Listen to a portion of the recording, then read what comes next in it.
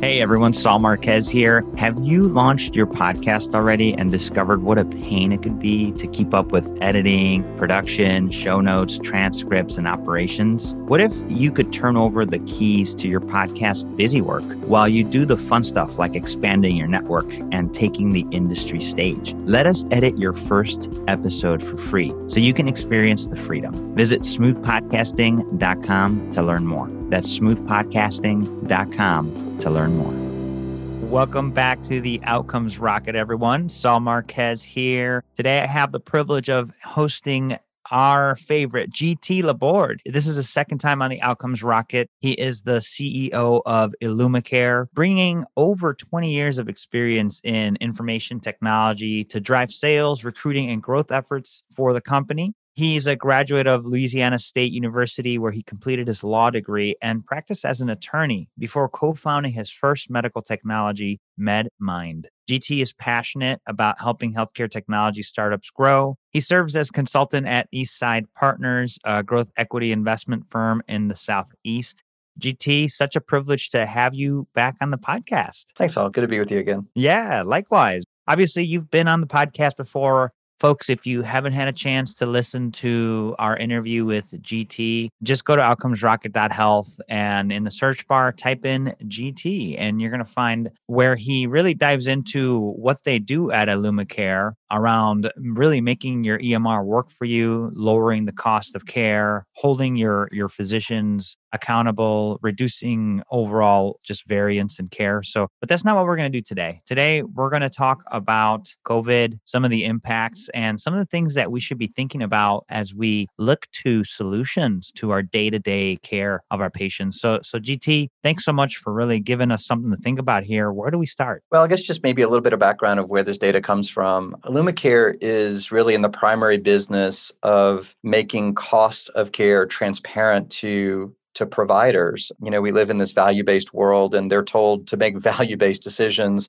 And cost, of course, is a part of the value equation, but yet we don't routinely tell doctors or really educate them about the relative cost of different medicines and different tests to help them make the best value-based judgment. So our primary business is the real-time costing and transparency to providers of every medication and test that they prescribe, and to give them insights, both clinical and financial, as to what maybe cheaper alternatives there are and whether that's appropriate in a given case, et cetera. So we do this business in health systems all across the country. And as a part of it, you know, we have real-time data feeds around all lab orders and lab results, all med orders, and in many cases, med dispensation and admissions and discharges and costs and all these kinds of things. And so it's given us a unique perspective and insight.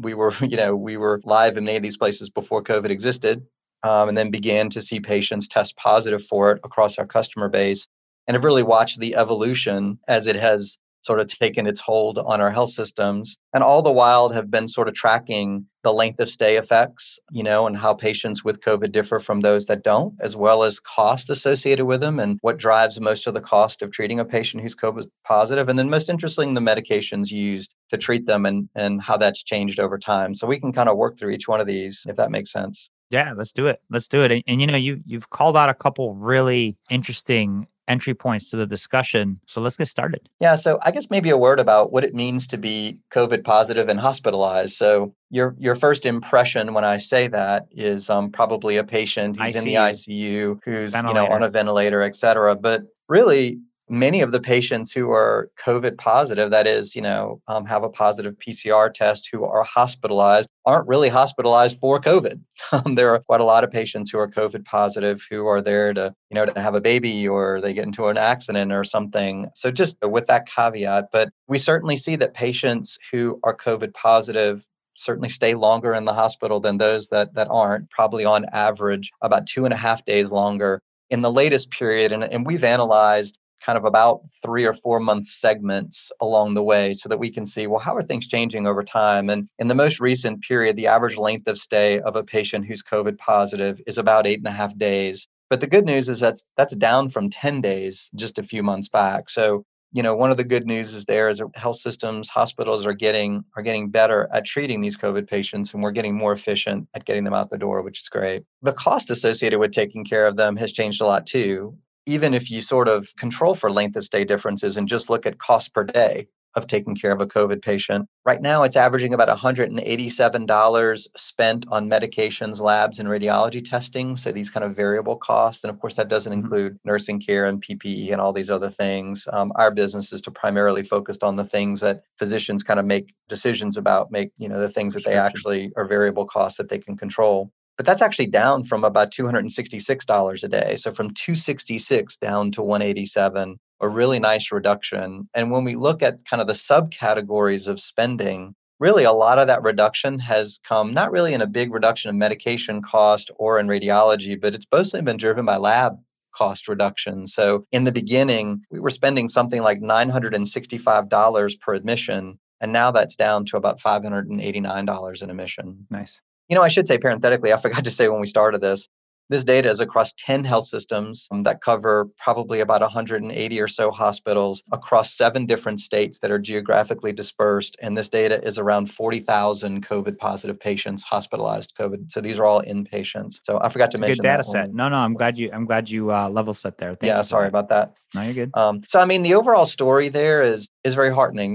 We're getting more efficient, both financially as well as kind of clinically in moving these patients kind of through the process. But there's really been some interesting changes on the medication. So if you don't have any questions, we can go to that next. Yeah, no, just to kind of recap there, taking a look at what you guys normally do, you're able to derive some of these insights. And overall, we're doing better. Providers are doing better, reducing the total stay from 8.5 to 10 days, reducing the cost from $266 down to about $187. We're making progress. And so that's encouraging. That's encouraging to hear. And so tell us a little bit about what you believe. So why are we making progress and what's next? Yeah, I think we're partly making progress.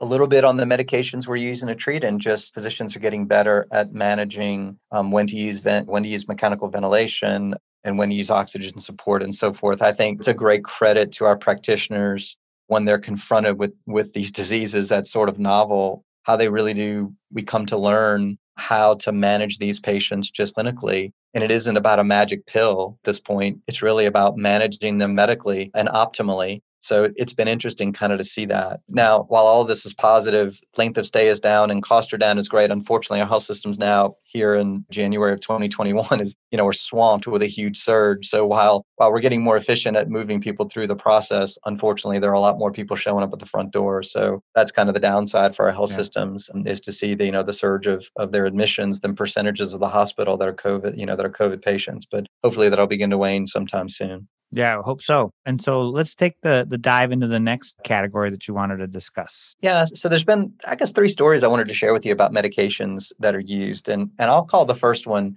sort of the boom bust cycles of drugs. One of them is hydroxychloroquine, lots in the news, of course. It was touted early on and, was seen as sort of a very common, very cheap drug. So let's try it, right? And there were some initial anecdotal, stories of its efficacy. And we saw the spike of its use among our customer base. It's not super expensive. It's pretty cheap because it's actually a generic drug. But boy, that has just really gone away. So around by the summertime, that drug wasn't used at all anymore. So it sort of had its boom and its bust pretty quickly. Another one that sort of followed that track, still used quite a decent amount, but a drug called famotidine, which is Pepcid basically. So there was some hope that again was a cheap drug that could kind of help the process. And we saw that also sort of spike over the summer, but it's really kind of waned significantly. And the last one that was really interesting was a super expensive drug. And this drug is called tocilizumab, and it is what's called an IL-6 inhibitor. So it's a drug used to slow down a cytokine storm, it's called. Okay. And so when these patients' immune systems are really kind of going haywire, it's designed to sort of slow that process down and allow, patients to kind of recover. And I saw when we did this analysis the last time, so around late in the summer, it was rising. It was the single most expensive drug used to treat COVID patients because it cost about $2,400 per admission to use this drug. It's pretty expensive. it was only used on 4% of the people who were COVID positive in the hospital, but it was one of the most expensive. If you just looked at across all the drugs, what do we spend the most amount of money on? It was like in the top three, even though it was only used on 4% of the patients. So it was like, wow, there were some studies coming out at that time saying, hey, maybe we should use this drug a little bit earlier in the course and not just patients who had already kind of, begun a cytokine storm, but maybe we should use it a little more prophylactically. And at the time, we were kind of concerned, boy, if that gets a widespread use, that could get expensive fast, Oh, right? yeah. Well, by August, an NIH panel that looked at the kind of evidence around it came out and sort of recommended against its sort of broad scale use like that. And really, since September, we've almost seen it go away. I mean, it's down to around 1% of patients that get it now. So it's another kind of boom bust. It's interesting. That was kind of a very small spike in terms of its overall use, but it was one that was super expensive. And it was like, wow, what's going to happen to this? This could really affect hospitals financially if this turns out to be the medicine. So that's kind of one of the interesting things, kind of that boom bust cycle. GT, and you think about the just you take a step back and you think about, okay, and this is a very large sample that you're talking to us about. You think about the challenges and the mindset that goes through providers' mind when they're trying to tackle a problem that we don't have a lot of data on and information, right? So you're reaching for whatever you think could help, and so as healthcare's leaders listen to this data and this message, what would you say is the overarching, I guess, message that they could take back to their teams and they could take back to their boards? Yeah, my business partner, who's a practicing physician, said he's really never seen anything like this in medicine where we anecdotally, lots of things appear to work for lots of things. Yeah. But that's not evidence. We shouldn't base our practice on that. And look, I get it. When you see your coworkers dying of this disease, I mean, you're desperate. And when it appears, even anecdotally, that something relatively cheap and relatively benign that's kind of widely used could potentially have an effect, what you could see in this data is we're trying everything like that Hmm. has been given a try, which really leads us to the next drug I wanted to talk about. And it's sort of a success story like that. And it's Okay. dexamethasone. So it's a steroid, a corticosteroid. It was one of these that you might say is enjoying a boom boom, or Hmm. maybe a bust boom, because in the very beginning of COVID, there was a bit of a worry about giving steroids to patients because there were some history in previous infectious disease outbreaks where the steroid actually made things worse. And so in the beginning, we sort of shied away from steroids, but at some point, practitioners began to see some positive outcomes using the steroid dexamethasone. And now, it's one of the two main drugs that are recommended for use by the NIH, and certainly to use at the right time and in the right course of a kind of the disease progression. But 64% of patients that are COVID positive in our data set received dexamethasone. So it is very widely used. It is the second most widely used drug that we see patients getting. And its average cost is like $5.21 per admission. So it's a super cheap, this drug is Reasonable. like 60 years old. So it's sort of the flip side. It was sort of the bust to boom story. So sometimes that sort of cunning and that kind of, I guess, experimentation in the field turned out to yield, in this case, a fair success story. Yeah, that's really interesting. And what is it being used for? What's dexamethasone being used for? Yeah, so steroids very generally are anti-inflammatories. Yeah. And, what you have, part of what COVID does to your body is initiate this huge inflammatory response in your body. And so as a steroid, it helps to block the pathways that do that and help to reduce inflammation. And Got it. so gives your body a chance. And there've been some really good outcomes demonstrated in reducing mortality and need for mechanical ventilation. So it's really been kind of a sort of a success story in this large experimentation we've been engaged in. Another one that's kind of relatively cheap that is the most used drug that we Mhm. see in this entire data set is a drug called enoxaparin, or its brand name Lovenox. And it's interesting. It's an anti-clotting drug, and Okay. clots have been really the whole time of COVID. We've seen it be an issue where people will get blood clots in their legs or heart, or they'll have strokes or whatever. So we've always sort of seen this clotting issue, and so we've always kind of suspected this. But a lot of patients were on kind of a lower dose of this drug because it's a prophylactic treatment for DVT, for deep vein thrombosis. And if you're going to be laying in a hospital bed for a number of days, your chances of DVT go up. And so we were giving this drug quite routinely for DVT prophylaxis, knowing these patients were going to be here for a while. But interestingly, and this is just a couple of days ago on January 21st of 2021, the NIH just put out a news release talking about suggesting that, maybe we should use the full dose version of enoxaparin because it has shown, early signs of reducing ventilator need and possibly also reducing mortality. So it's another one. Its average cost is about $128 an admission. So it's relatively cheap as well and has definitely demonstrated some efficacy. So we've got a couple of shining successes that are kind of so now we really see in this data set, these two drugs are kind of the two go-to drugs. And really the last one I wanted to tell you about is the only other drug that really NIH has said, hey, this is on our kind of treatment plan, and it's remdesivir. So you may have heard a lot about remdesivir. It got a lot of press, and there was a big study that showed that it was efficacious, and so it was given FDA clearance. And we see 23% of patients who are COVID positive in the hospital getting this drug, which is a pretty high number given its sort of special use status. And it isn't a cheap drug. So just so you know. So tell us more about remdesivir. What does it do? How much does it cost? Again, it's a drug used for something completely different, but it's found to be efficacious in COVID patients. And right now, when we look at our data set, the cost is a big fat zero. So it's like, wow, this drug is awesome and it costs nothing. It's free. And it's because its manufacturer, I believe it's Gilead, has given away a certain number of doses. They've promised at the first, and I forget what it was, like 1.5 million or something like that, doses would be free. So we see in our health system still working off the free doses. But the challenge with this, and really something I wanted to leave you with and listeners with, is this will be fascinating to kind of watch as we go ahead, because they've already come out and said, the price for the 5-day course of it has been pegged at $3,120 for U.S. hospitals and insurers. So boy, if we start giving 23% of the patients with COVID a drug that costs $3,120 on top of all the other care and drugs and things that we use, it's going to definitely drive up the price of an average COVID admission. So it'll be interesting to watch this data as we go forward, and hopefully we can, as a health system, can get past a surge and get the benefits of vaccines before we really sort of run out of these free doses of remdesivir, and we really are forced to use this at a mass scale in our health systems at those pricing, because